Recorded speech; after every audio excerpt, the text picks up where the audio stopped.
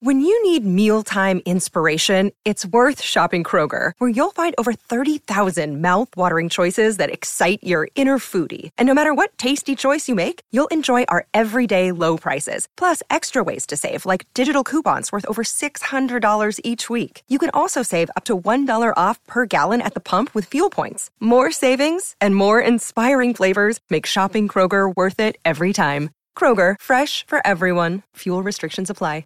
It's very difficult to keep the line between the past and the present. You believe that someone out of the past can enter and take possession of a living being? We may be through with the past, but the past is not through with us. Welcome to The Next Picture Show, a Movie of the Week podcast devoted to a classic film and how it's shaped our thoughts on a recent release. I'm Tasha Robinson, here with Genevieve Koski and Keith Phipps. Scott Tobias is currently on vacation, but he will be back. Here on The Next Picture Show, we believe that no film exists in a vacuum and that all culture is more interesting in context. So every other week, we get together to talk over a classic film and consider how it relates to a current movie. This week, we have two unconventional children's movies made by unconventional creators working at the top of their fields and actively trying to push the envelope of their respective crafts. Both films are epic fantasies about kids who lose parent figures, make strange new animal friends, recover magical items, and face terrifying evil. In other words, they're both about characters on classic heroes' journeys. Genevieve, if you could fold up those girl wings for just a sec, I would like you to tell our listeners what we're talking about this week. Well, sure. We're all fans of Laika, the Portland, Oregon studio that produced the stop-motion pictures Coraline, Paranorman, and The Box Trolls. So we were particularly excited when we got the first teasers for Laika's new project, Kubo and the Two Strings. It's set in a mythical version of ancient Japan, where music is literally magical. There's a dragon in the moon, and origami creatures can walk and fight, if they're made by the right person.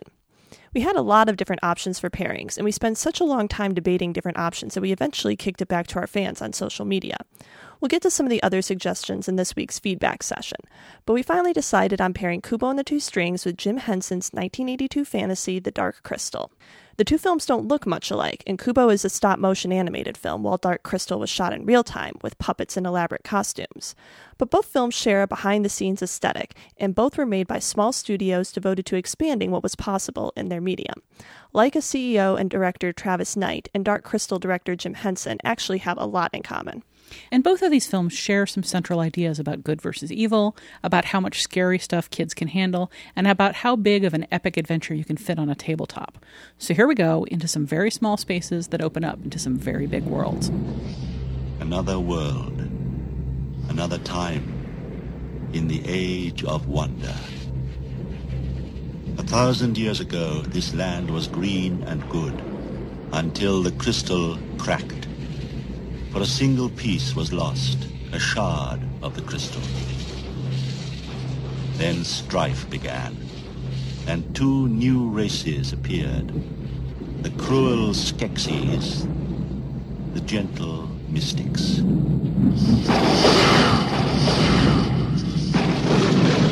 Here in the castle of the crystal, the Skeksis took control.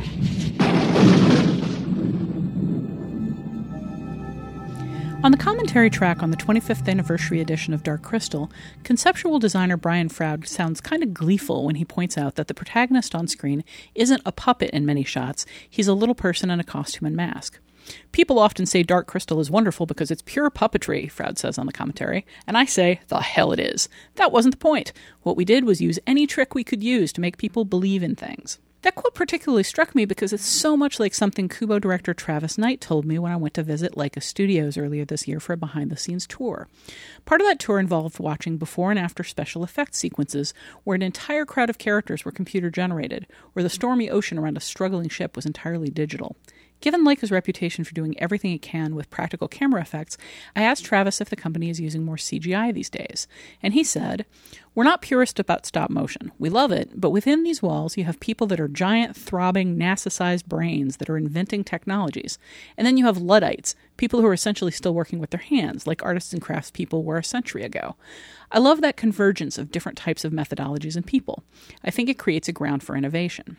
Both of these quotes are striking to me because Jim Henson and Travis Knight have gotten such reputations as throwbacks and diehards, going to the mat for one particular storytelling method that they do better than anyone else.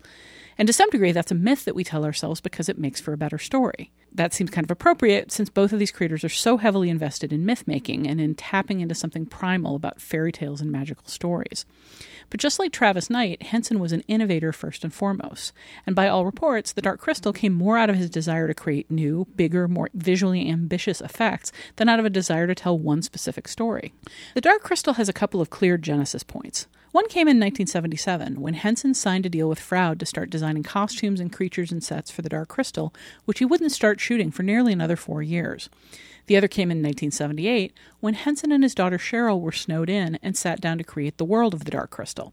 Note that Henson hadn't written a script at either one of those points. The look of the film came before the screenplay, and from everything I've read, it sounds like the creatures came before the story. The Dark Crystal is a swords and sorcery fantasy about a world where an evil bird-like race called Skeksis rule the world from a dark castle, dominated by a dark crystal that was broken 1,000 years ago. According to a prophecy, a member of a race of gentle elf-like beings called Gelflings will heal the broken crystal and change the world. So the Skeksis have all but wiped out the Gelflings to preserve their power.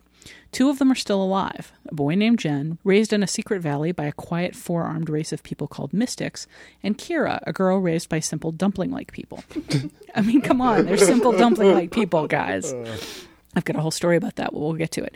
Jen and Kira meet accidentally, and they're more or less forced by circumstance to try to fix the Dark Crystal for their own survival. It's a little hard for people who grew up on this film to understand this decades later, but when The Dark Crystal came out in 1982, that plot was the big sticking point for cultural critics.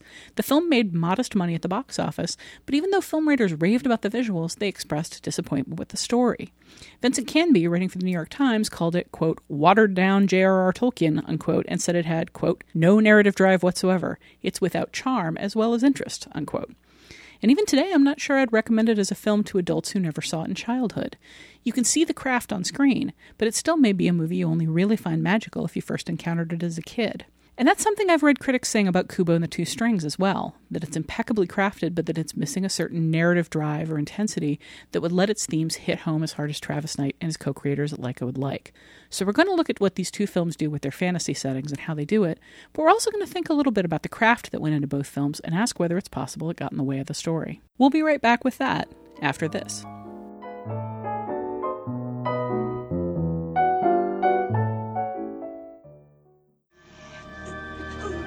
Now, Podling. Out there is the great shaft of the castle. Position the reflector. The reflector will capture the beams of the dark crystal floating high above. Look into the reflector, Podling. Feel the power of the dark crystal.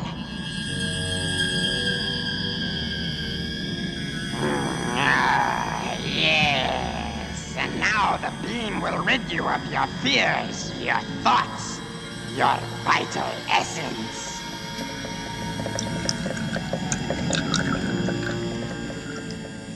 So guys, what do you think about The Dark Crystal as a film? That's tough for me to answer because I am one of those people that saw this as a kid in the theater and really liked it. But I don't think I'd seen it, since it's maybe once on home video after that. So it wasn't particularly fresh in my mind. But I think the craft is so strong here that whatever shortcomings it has as a piece of storytelling, it didn't really bother me that much. I was very impressed to watch the film again. It is definitely a one-of-a-kind film from a year that kind of produced a lot of other films like Blade Runner and such that were a little ahead of their time. Although calling this ahead of its time might be even a little... I think it's ahead of the curve fantasy-wise. I think it's bringing pretty straightforward fantasy storytelling to the screen in a way, like take a while for Lord of the Rings and such and to catch up with it in terms of films. But just visually, it's like nothing else. Yeah, you kind of hit on all my big points there in the keynote, Tasha. So, I'm just going to go. The story is kind of... Wait, including the dumpling people? You were going to talk about yeah, the dumpling actually, I brought one note to this entire recording. It just says dumpling people in big Crayola crayons. No, I saw this film, I think, when I was too young to process it. Like, for all intents and purposes, I had not seen this film because my memory of it was so vague. So I was looking forward to, kind of filling in the holes of my memory that was really just kind of images, of the Skeksis and the Mystics and just those amazing puppet creations. And watching it again, now I was like, oh, this just didn't make sense to begin with. That's why I didn't remember it. Well, on the one hand, it's a really elaborate fantasy world, but on the other hand, it is a very simple story. Exactly. Like Gelfling goes from point A to point B. Yeah, and I think watching it in tandem with Kubo, it kind of highlights how they both kind of half-ass the hero's journey narrative, and that they follow the hero's journey narrative but kind of skip past a lot of the big emotional beats that are required, I think, to make that narrative work. Like Jen and I think Kubo are not particularly great protagonists because you don't really understand what makes them tick or what drives them. I think that's kind of a big storytelling flaw the two films share to different degrees. But, you know, as a piece of craft, and it's just something to watch and marvel at and say, how did they do that? How does that work? It's perfectly engaging from that standpoint. And to an extent, I would say the same of Kubo. So watching it is still like a totally worthwhile venture, but it's probably not one you should go into expecting to get your mind blown from a storytelling perspective. Keith, I mean, we'll get to my feelings on it in a second, but Keith, just before we recorded, you were saying that you probably wouldn't show this to your 5-year-old because you think it's too dark and scary for her. And that kind of brings up an interesting thing. If you have to engage with this movie when you're young in order to still find it, you know, magical and a relatable fantasy story instead of a really interesting piece of craft, 5 is too young. Like, when is old enough? When would you actually show it to your kid? Oh, I mean, I saw it when I was 9 or 10, which is like maybe around the same time I started reading Tolkien and C.S. Lewis. So I was kind of primed for this, or I was at the right age for this. So perhaps that. I don't know. I think for a younger child, as simple as the story is in many ways, it's going to be just a lot of grim imagery and, you know, little creatures having their essences sucked out of them. At one That's point, very Clockwork Orange. I thought the dog was going to die. Like, I'd forgotten that the dog gets kind of rescued at the last minute. Possibly in post-production after, you know, a scene added in post-production. I don't know. I don't think so. There's too much like on set with that happening, I think, for it to have been a last-minute decision. Also, it's Jim Henson. He's not going to kill off the dog. He's not going to kill the dog. That's true. Or whatever we're calling this creature. That's clearly... It was clearly a cat, you guys. I wondered if we were going to get into the dog-cat thing after Pete's Dragon last week. Its name is Fizzgig. It barks. It's a dog. It barks and it follows Kira devotedly everywhere she goes. It's a dog. Yeah. A cat would have said peace out long before. And just wandered off to chase one of the million fuzzy little things scurrying around the landscape. Right. You know, I saw this film when I was kind of at the height of my Jim Henson obsession, when I basically just wanted to grow up to be a puppeteer. And like, I found it so magical when I was a kid. I got the novel and I read the novel. I got the film once it was available and watched it enough times that watching it this time, I was surprised at how much of the dialogue I could have just recited from memory. I had the soundtrack, which I loved and listened to all the time.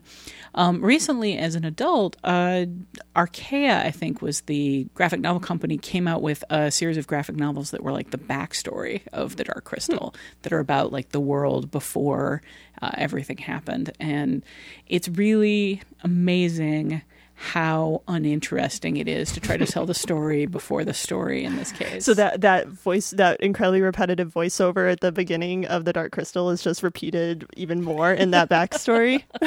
You know, I didn't even think about hearing it in that voice, but now I'm going to have to go back and reread those books and keep that in mind. I like that repetitive voiceover. It's like poetry. It's deliberately repetitive. I guess the one question I would have that is sort of like some, you know, expanding universe stuff can answer is like, how long ago was the Gelfling purge? Because it seems like it maybe took place a long time ago, and here's Jim and Kira hanging around. Yeah, that whole thing is weird. I mean, I kind of assumed that Gelflings were a reasonably populous race, and, you know, that there was a huge purge, and then the survivors kind of lingered on. Because it's pretty clear that, well, we also don't know how long Gelflings live. I mean, they're clearly based on elves. They, like, Jen could be 250 years old and, like, still an adolescent. We might be getting to the minutia of this particular film. We also might be thinking more about it than they did. Yeah, that's true. Because that's the thing that, like, the more you dig into the story behind the story, the more you find out that Jim Henson was really deeply invested in how different kinds of puppets moved. How he was, like, one of his lifelong obsessions was, how can you create a puppet that doesn't look like it's being puppeted, that doesn't look like it's on strings or has a wind-up effect, artifact or has a person inside it. And you see all of these little things, the little rolling creatures and flapping creatures and things that pop up and down, the giant bug-like Gartham, like scuttling around on all of their tentacles. Those things. I'm sorry, what's wrong with them? Just because they're giant insect-like things, like as big as a person? Don't want to think about it. You can see all of his obsessions in this film, but then you end up with some really large and basic story questions that there's no way to answer. Let's talk about him, I guess. Well, what else came up for you? Like, what else do you see as a story flaw? Not so much flawed, but in some ways it just seemed like the mystical guiding force behind this is it's at once vague and kind of simple at the same time. There's evil, but it's forceful and it can actually get things done. And there's this mystic good, but they're also very, slow and kind of weak-willed. I don't know what comes of merging the light and darkness with this weird cosmology created, because the mystics seem by far preferable to the Skeksis. I guess they balance each other out. That's kind of the whole point. Yin and yang, the cosmos is aligned once again, or whatever happens in this movie. But I don't know if I necessarily want it spelled out anymore, but it's not all that satisfying the way it plays out. Yeah, I think just kind of the weird, almost semi-destructive simplicity of the story can kind of be boiled down to the word shard, and how often they talk about this crystal shard, and what do you do with the shard, and what could you possibly do with this piece of a giant broken crystal? What could the prophecy be talking about? It's like, obviously you put the shard into the crystal, guys. I mean, this is not that difficult. And just like the hammering of this same point that was like a very kind of belabored, simple plot point. Put tab A into slot B. Yeah, exactly. But I almost feel like dwelling on this stuff is kind of beside the point with this movie, because it is I was very distracted by the word shard in this viewing. Like if they say shard one more time, I'm turning this off. All right. Well, the point I'm trying to make, though, is like I felt like I was watching the covers of a bunch of 70s fantasy novels come to life, and to me that was something I enjoyed watching. I mean, just even if the sort of the cosmos wasn't well developed or the characters all that compelling, I did find watching these sort of like symbolic creatures walking through this landscape quite lovely and quite the visual accomplishment. You talked about how Kubo and Jen both are kind of not humongously interesting protagonists. I like a lot of the tone of Jen. I mean, I think the kind of the tone of Jen is he's a very Henson creation. He's very quiet. He's very peaceful. Like, the thing that makes him distinctive is playing little musical notes. But I mean, he's not really all that much of a hero, and yet he does these heroic things. That said, I'm wondering if part of the difficulty I've always had engaging with him is that his face is so rigid. Mm-hmm. I mean, was that a distraction for you guys? Is that just me? Not really, because it seemed like kind of like a cartoon face in some ways, and if it were more expressive, it might be harder to identify with. It was something I was willing to just kind of chalk up to the form of the film, but yeah, I'll say that it is a little bit of a problem in terms of just creating the emotional drive for Jen, specifically the part where he's watching his master die, and like that is supposed to be the inciting incident of this hero's journey, and there needs to be some emotional drive behind it other than he was told to do it. And I think kind of logically you connect the dots that his grief over his master's death is what's driving him, but you don't necessarily see that grief play out in that scene, and that is maybe at least partially due to the rigidity of Jen's face. Because I recall there being several shots in that scene that just kind of long, lingering shots of Jen's face, and it seemed like that he wasn't really doing much. It's like, why are we watching him? And it's like, oh, he's emoting, but you can't actually see him emoting that well. There's one of the things on that Brian Froud commentary is he says almost bitterly, puppets don't really do much, and he's kind of talking about how you have to get in there and be responsible for animating. You have to get in there and be responsible for everything they bring across, because they're not really capable of communicating. I mean, we think of Muppets as so expressive. Well, felt moves in a way that whatever material they're using for the faces here doesn't. Yeah, Jen is perhaps a little too humanoid for his own good. I mean, obviously he's a gelfling / elf, but maybe if he was a little more beast-like instead of human-like, it may have been easier to kind of exaggerate those features the way that the Muppets are. We should put a pin on this for part 2 of this discussion too, because Kubo is super expressive, and I actually find Kubo a much more satisfying protagonist. But we can get into that in part 2. Yeah, we'll definitely get into that. Speaking of that scene where Jen watches his master die and disappear, isn't it a little weird? We got this film that Frank Oz is so heavily involved in as a puppeteer and a voiceover. You see where I'm going with this? I see where you're going with 1982, 1983, we watched this exact same scene with Mark Hamill and Yoda, also voiced and operated by Frank Oz, sits there and watches his master die and then disappear. And it's like they're too close together, and both of them had too long of a lead time for one to have consciously copied the other, but that's just a really weird coincidence. It's how wise old wizards die. Well, just the way it works. I also got some Star Wars universe flashes in the Podlings celebration, which was very Ewok-esque as well. Wow, good point. Right down to the fact that they have like their own little yub-yubby song. Yeah. Again, we're dealing within like well-trod fantasy tropes, so I don't know that there's a direct line to be drawn there, but it's an interesting echo. Yeah, it's just it's a weird coincidence. So I called them dumpling people. They actually, it's just a random piece of trivia I picked up from Brian Froud. He designed them as potatoes. I can see that. Literally, they had like 4 or 5 or 6 eyes apiece and looked way more like potatoes. And then they tried it in puppet form and they decided it just didn't work. You couldn't tell where they were looking, and so they didn't have a personality. So they had to dial back the potato-tude. So I'm curious, we have been circling around and around the idea of dated on this podcast for a while now. There are handmade things in this movie that I think really still hold up, and then there are special effects that really don't. Pre-digital special effects like matte effects that are really visually obvious. And I'm curious how much that got in the way for you guys. Well, I mean, I'm the last person to admit something is dated, but what in particular stood out for you as not working as well? I'm thinking of just some of the matte shots where it's very obvious that one set of characters is matted in over the other. They've got like the big glowing outline that was such a problem in films of the time. There are a couple of different places where it's very obvious that there's a miniature set and characters shot at a different scale and matted in, or 2 different sets of characters shot at different times and matted together. I wasn't really that taken out by it though, because we're in this weird puppety world to begin with, so whatever distortions of reality are taking place there, it doesn't really take me out. I will say this.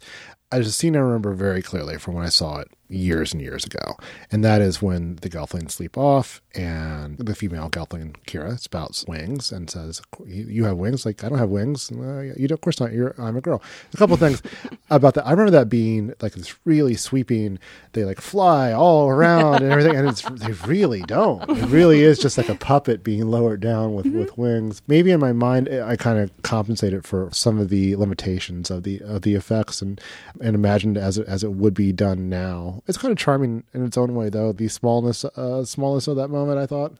I'll take your bait, Tasha. I think a lot of the special effects don't look particularly great. Less so because they are the D word, and just because when placed next to some of the physical effects that are happening, they look, I know they're not lazy, but they look lazy by comparison. I'm thinking specifically of the big moment at the end where the Skeksis and the Mystics merge into their Urskeks. Is that what they're called?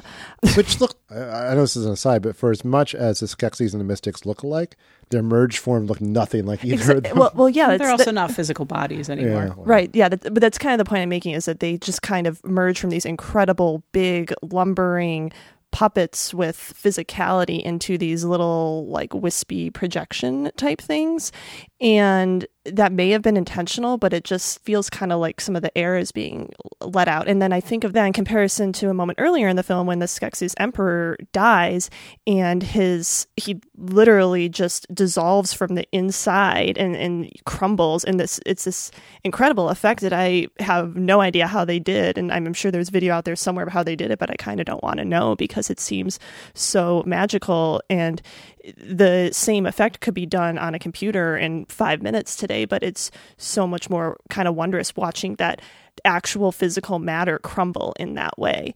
So that scene at the end where it's just these special effect wispy Urseks compared to something so physical as that, it just felt less spectacular in the literal sense of the word. Yeah, there is a lot of spectacle for spectacle's sake here. And I'm wondering, I mean, this would be a very different movie if it was paced like a movie today. Mm-hmm. Do you think that the fact that so much of the film is devoted to these kind of like long, there's the shot at the beginning with Jen naked by the river playing his pipes. There's Jen and Kira's long trip down the river where you're kind of supposed to be admiring the scenery and like the creatures. There's so much just landscape in this film. And again, this is all about craft. This is all about Jim Henson wanting to create an environment and wanting to create all these little puppet creatures. Do you want less of that? If it would be a very different film with a very different pacing. Yeah, no, I like the pace of this film in that way. I liked all the shots of these puppets walking against a real landscape, or it's kind of unclear to me. There's a couple of shots. Were they actually shooting outside? No, it's a constructed landscape. The river, I believe, is real, but I believe that the sort of the foreground are constructed pieces. Those are some of my favorite shots in the film. Probably, I'll just say they are my favorite shots in the film of the mystics kind of lumbering across the landscape, and they're cut to 2 or 3 times. It just there's no real reason to cut to them other than just to kind of revel in the majesty of these giant puppet creatures lumbering through this landscape, and it's a really neat thing that I wouldn't want to sacrifice in order to have the story move more quickly. That said, the story does move pretty slow sometimes. The lumbering mystics never bothered me. I mean, the fact that we cut back to them over and over is to remind us. They're coming very slowly. They're coming. I love those things. I mean, honestly, the mystics are my favorite thing in the film. Their lined faces, they're just so deeply and heavily lined. They look so worn, but you get these like extreme close-ups on them, and they still look real. They look so much more like actual creatures to me than Jen does. And I love their weird faces and their weird Brian Froud patterning. Like he's really into like Celtic knots and like complicated whorls, which you see on the Ursex at the end. There's a thing in the commentary where he's just complaining about how those things look nothing like what he wanted them to look like. Yeah, he was promised a bunch of special effects.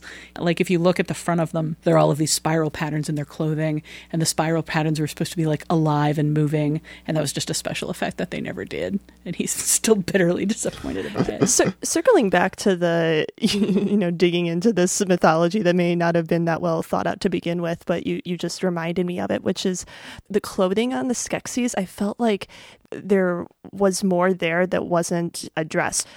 I mean, the Skeksis, their bodies are the way they are, and they're clothed the way they are in order to disguise the operator inside of them.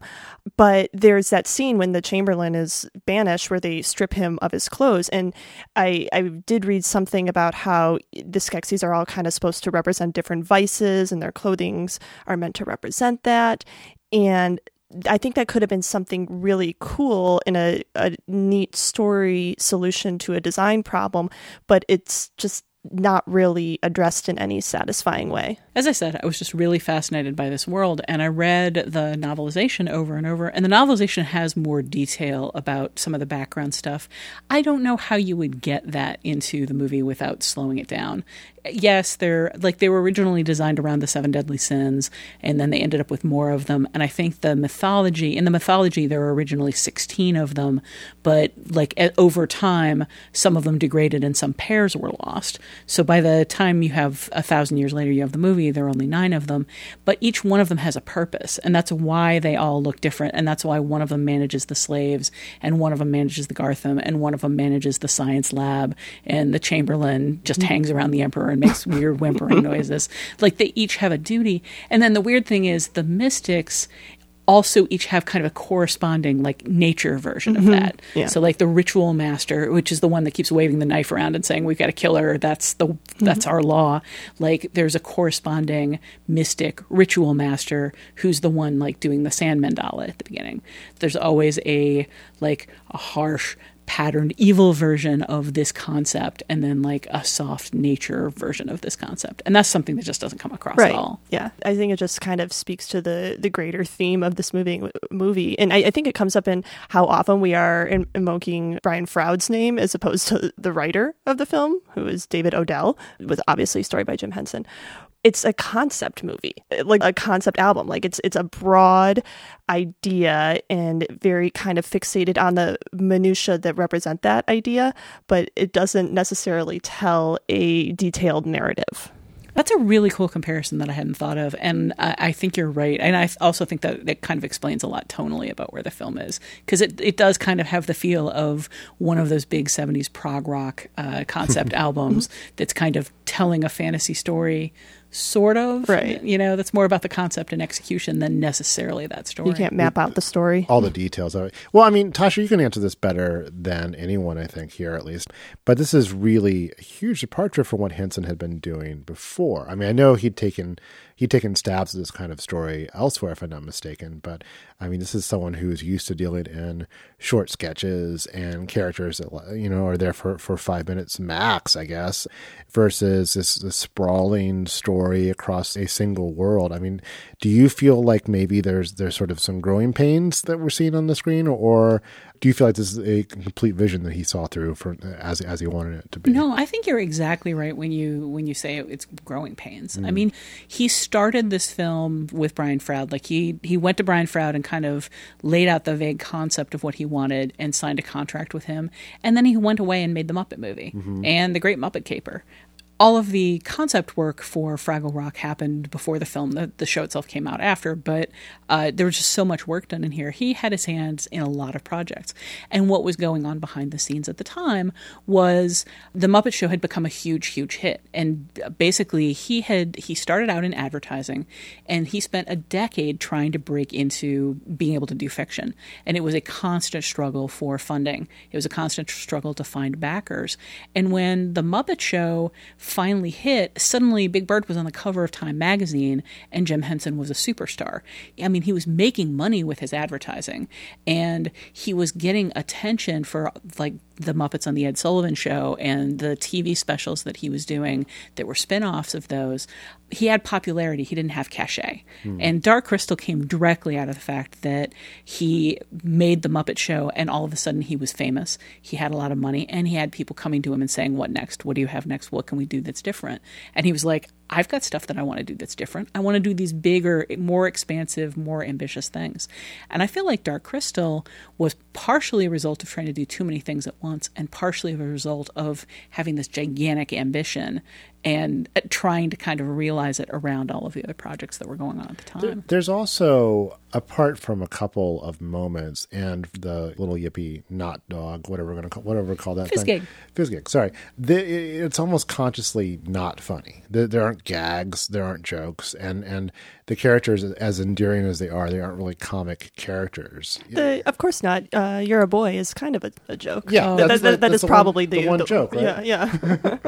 I just remember that as like hitting like a ton of bricks as a punchline in the theater, and maybe it's because the film was just so solemn for most of it. I mean, as you say, it's pretty grim stuff for kids. Grimmer than I remembered, and grimmer than really most kids. I can't think of a grimmer, flat-out kids movie, insofar as this even is a kids movie. In some ways, it's a high fantasy movie that just happens to have puppets in it. I wonder if he had pressed forward in this direction, the future such films might have had more of a balance, because it's not like Jim Henson doesn't do humor well. I mean, Henson is probably what he does best with puppets. I wonder if a little bit more of that kind of lightness and airiness might have found its way into a future such film. Well, that's what we got with Labyrinth. I mean, I was wondering when Labyrinth. I actually have Labyrinth pulled up on my screen because I knew we were going to get there. I haven't seen for as much as as many like 80s genre films as I've seen, and as much as I love David Bowie, I've never seen that movie. Man, it's almost like you weren't a teenage girl in the 1980s. I always think of your line about how it kickstarted puberty for a lot of women. I'm not sure I was there personally, but that is the kind of thing when you get a bunch of women of the right age and some alcohol together, that movie comes up, and it comes up in that context a lot, and it is just very funny to me. But from everything I've read, Labyrinth was the direct result of Henson saying, here's what worked and what didn't work on Dark Crystal, here's what we need to improve. And with Labyrinth, they sat down and they worked out the story first. They worked out the themes first. They worked out what they wanted to say, and then they developed the world and the puppets and and they put people into it. Yeah, it's not puppets only. No, it's got people that are specifically supposed to be relatable. You're focused on their faces. It's got a human protagonist and a human antagonist, and then the puppets just kind of fill in the world around it. I don't know whether I would tell you to see it or not. I also saw that film at pretty much the exact right age. I mean, I was the age of the protagonist when I saw it. I saw it in college for the first time and loved it, so I think you could. I'll get around to it. I don't think you have to worry about it jump-starting your puberty, though. Yeah. You might have to worry about it jump-starting your daughter's puberty. Yeah. But seriously, if she likes fantasy stories at all, somewhere in the 13 to 16 age range is the time to see that movie. Sure. So we're coming across as very down on Dark Crystal. We're not. Aren't we? I mean... No, absolutely not. Okay, so tell me what you're not down on. What do you find memorable about this film? What do you like about this film? I like the tone of it a lot. I mean, it can be a little pokey and as we said, humorless, but, I basically enjoy the world of these films and the creatures. I find, especially the Skeksis and the Mystics, really impressive creatures and in some ways a lot more animated and understandable than Gelflings. I like the Chamberlain's whole arc of being ambitious and then being humiliated and then being sneakily trying to ingratiate himself to the Gelflings. That's a fairly complex character, and that's one of my favorite Frank Oz vocal performances too. That weird whiny. I won't even attempt to do it, but I like that a lot. And there's just moments in this film kind of like I said before, but I was being shown something I had not seen anywhere else before, like the Landstriders, those giant four-legged sloth-like creatures. That's just a beautiful thing to watch. The Gelflings ride through this really elaborate landscape on those. I mean, that's you show me that, and you've already won me over for much of the film. Have you ever seen the behind the scenes, either the making of doc or just any of the behind the scenes TV stuff that shows you what's inside those suits? No, but I know what's inside those suits. Isn't it amazing? It's interesting because when I watched this movie with some friends of mine, everyone kind of picked out the Landstriders is not that impressive because I love the Landstriders. Because you could clearly see the people in it if you are familiar with the rig that they are using, which this film may have originated, I don't know, but it's something that has been probably most notably in The Lion King on Broadway. It's used a lot, this kind of quadruped human puppet rig, and it's been used in a lot of kind of big live productions, and having seen that once, you can't really unsee it when you see the Landstriders. It's worth seeking out the behind the scenes stuff just to see people without the costumes on doing that. Their legs are on stilts, but then they're leaning forward almost horizontal to the ground, and then their hands are also on stilts, and they're just walking around like that. And it's terrifying. It looks like they're going to fall and die. I mean, it's incredibly impressive from a performance perspective. According to Froud's commentary, he's the one who came up with it.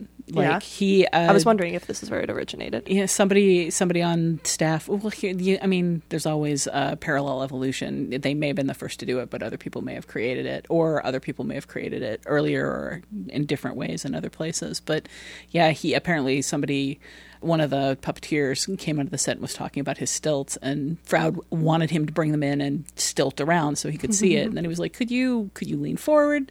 And the guy's like, yeah, but that's incredibly dangerous. And he said, well, could you lean forward if you had hand stilts? And then they presented that to Henson and were like, can we build a puppet around this? And Henson was incredibly excited. I feel like that's one of the genesises of my fascination with Henson behind the scenes is seeing a TV special where they talked about that and they showed behind the scenes footage of that, and it focused entirely on Henson's fascination with finding new ways to make puppets move. Those things are so strange and wonderful to watch, I think. What else? What connects with you about the film? I mean, I think we've talked enough about how impressive the Skeksis and the Mystics are. So I did want to kind of draw attention to some of the smaller puppets and how they kind of inhabit this landscape. I'm thinking specifically of the little fuzzball rodent-like things, which I guess are called crawlies. The first couple times I saw them kind of flit through the background, I thought it was maybe a mistake or something, and then I realized they're just mice or something. And then the scene during the climax where Kira calls on all the animals that apparently the Skeksis have imprisoned to kind of rise up and fight for her. There's just a really great variety of different types of puppets. And I think just seeing all those different types and sizes of puppets just drives home the thought that was put into this world, right down to like the little rodents skittering across the floor. You know, when we were talking just a minute ago about like whether we were being hard on this film or not, like the word I keep coming back to is impressive. It's a very impressive thing to watch because you are just kind of focusing on all the effort that went into it. And that is fun to watch in its own way, but it's not necessarily affecting the way that film can be affecting. I think a small touch like all these little crawlies or, you know, appreciating all the different types of puppets, it kind of plays into that impressive feeling. You're impressed by all the thought that went into this, even if you're like not really touched by it. I think that's really the best way to put it is, and frankly, I had the same problem with Kubo, and we'll get to that, but there's so much visible effort on the screen. There's so much visible thought and craft and attention to detail on the screen. It's a little disappointing when you don't feel the same kind of like emotional connection that you know you're expected to have. You don't feel affection for it. Like you feel the maker's affection for their world, but it doesn't translate onto you as a viewer. I feel affection for the makers. Yeah. Like for making that thing. Right. But I don't necessarily. Good job, people who made this. Yeah. Well, yeah. I mean, I feel a really personal connection to Jim Henson that I do not always feel to every one of his works. I admire the breadth of what he does, the ambition of what he does, and just like the goodness, like the kindness behind what he does. And that doesn't always necessarily translate into loving, you know, the actual product. You know what I do love here, though, is Billy Whitelaw's voice as Agra. That's just something I've always connected with. She's such a strange figure in this film. Yeah. I mean, in some ways, she's kind of your standard issue Oracle Sybil character. You know, you come along into the hero's journey, deliver some information, be weird and wise and obscure all at the same time. But she's also got like visible nipples and like a really fat ass and like an incredibly gross eyeball gripped in an incredibly gross hand with like filthy fingernails and peeling skin. I mean, somebody put a lot of effort into making her kind of disgusting. And I love that vocal characterization so much. You know what I think would have improved this movie? Cameos from Steve Martin, Edgar Bergen. Maybe Charles Grodin. Should they have just popped up every time somebody said, I don't know what to do with this crystal shard. What if I throw it at the crystal and miss? Somebody should have popped up and said, myth? Yes? Hey, is that Twiggy? Oh, dear. Okay, well, we're definitely winding down here a little bit on Dark Crystal, but there's still more to talk about. We'll be right back to talk about some of the other films that readers suggested we should pair with Kubo for this episode, and to talk a little bit about the options that we had to reject because this podcast cannot be a 25-hour podcast. First, word from our sponsor.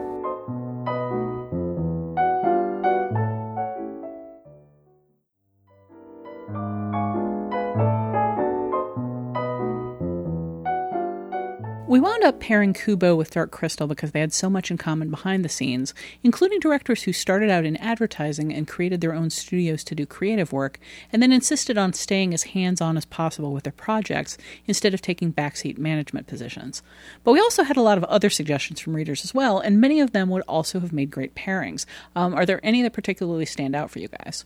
Yeah, I mean, one maybe I should have pushed for, maybe we'll do it some other time, is Kwaidan, which is this Japanese film from 1965 by Masaki Kobayashi.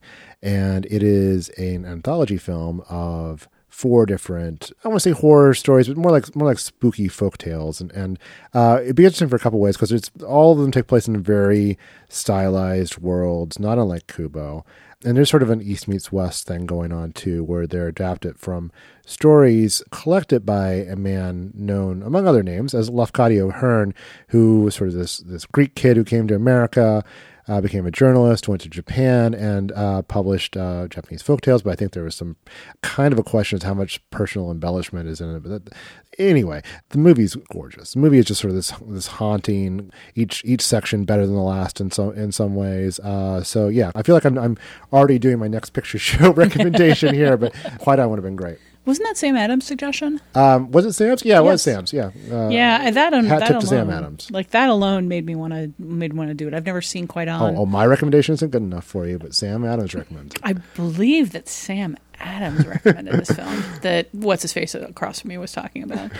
Genevieve, anything particularly stand out for you? Well, several people made the suggestion, which we also discussed before throwing this question to Twitter and Facebook, looking at Coraline because of the obvious Laika connection there. And I think we're all fans of Coraline, and I think we all would have liked discussing that movie. But I guess for me, kind of one of the main sticking points of doing that movie is that it's so informed by Neil Gaiman's sensibility, I think. And just in terms of Kubo being such a pure Laika movie, it felt like it would be a weird jumping off point as a comparison. But there's definitely a lot going on in Coraline that maybe we'll be able to talk about on a future show for some reason. But yeah, another problem with doing Coraline is just, I mean, that's a Henry Selick directed movie. Right. And there's a lot of kind of undercurrent that you can pick up about how Selick and Laika got along. Brilliantly. Not so brilliantly. Well, I mean, he left the studio after that, and there was apparently a lot of negative feedback. It's so hard to tell in a situation like this. Is there negative feedback because there is in any workplace, and anytime you have somebody with the high standards forcing people to live up to them, you're going to have some people who are angry and don't like that? Or was he a cruel taskmaster who didn't care about the people under him and worked them to the bone in pursuit of like tiny details that didn't necessarily make a difference to other people? Like you can find kind of both of those reactions online. And we don't know what the truth is. Maybe we should have had that discussion the week that Scott wasn't here because it's all extra textual. Oh, it's all extra textual. I mean, this entire conversation with Dark Crystal Kubo is kind of heavily extra textual. Yeah. So, yeah, Scott. But that, I mean, I think it would have been interesting just to see kind of how Laika's developed over the past 10 years. For me, one of the reasons to hold back on Coraline is that those movies to me are just too close together visually, aesthetically, and in time. You know, that's a fairly short time period for a studio that can only come out with a film every 2.5 years or so. Yeah, when we did early Pixar versus late Pixar, it felt, the big leap, and the films were different enough. This didn't feel quite right. Yeah, and I mean, that was only 15 years instead of 10, but the technology changed so much, and it hasn't made as much of a difference for Laika. We also got a suggestion that we do James and the Giant Peach for the stop motion, which is a really interesting thought. I think someone suggested Nightmare Before Christmas. Basically, any stop motion animated film was I think suggested at some point. We talked about doing Jan Svankmeyer's Alice. Yeah, we'll give everyone nightmares talking about that one. Someone suggested Jason the Argonauts, the Ray Harryhausen stop motion adventure, which or any of them would have been good. I'm hugely fond of those movies, and that would have been a lot of fun. Here's one that we got from Facebook that I really like the argument for. Mulan might be interesting, since they're both examples of Western animation studios adapting concepts from Eastern stories. They also both prominently feature swordplay and parental relationships. Also, while both are examples of animation, they're completely different types of animation, which would let you comment about the unique effects of each approach. I mean, that's what we like to see, is people not just throwing out titles, but like making coherent arguments for them.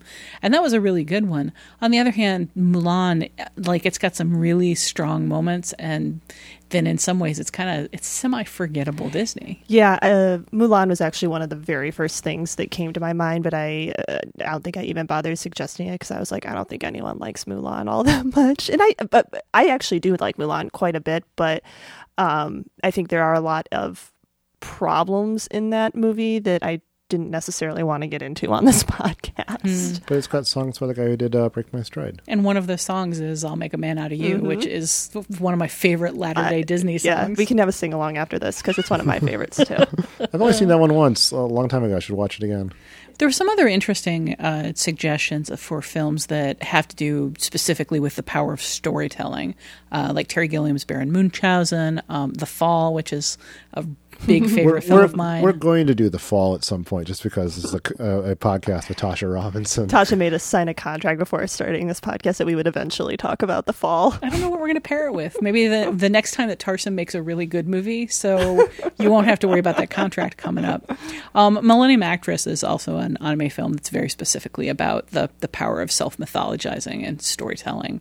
And it's a Japanese movie. It's got a heavy Japanese influence, obviously. So, like, all of those, I think, are really interesting conceptual things. We love the suggestions. Those are great. Yeah, thanks to everybody who participated. We ignored all of them. Oh, and Princess Bride. Yeah, for sure. I think those are all films we might do. I would have loved to do a conversation on Princess Bride, but I think the connection may have been just a little bit too tenuous there, because it's like story within a story and fantasy. In terms of tone, though, it would be the exact opposite direction from the Dark Crystal. It would, yes. We'll talk about Princess Bride someday, or just really, I think that's inconceivable. All right. Anyway, so thanks to everybody who participated. We did really appreciate it. And we did, in fact, think about and talk about these discussions, despite what Keith just said. As always, we do appreciate when our listeners share their thoughts and their recommendations. To reach us, you can leave a short voicemail at 773-234-9730 or email us at comments@nextpictureshow.net. You can also, obviously, in this case, talk to us on Facebook at facebook.com/nextpictureshow or on Twitter at twitter.com/nextpicturepod. We may feature your response on a future episode or post it on Facebook for discussion.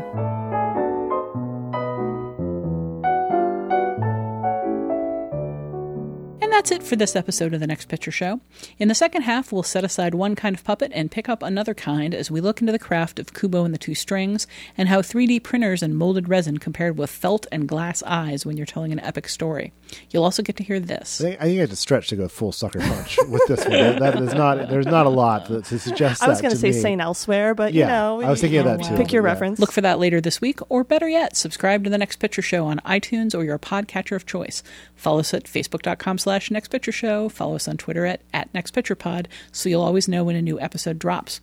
Until then, the good part of the story is coming up, so if you must blink, do it now.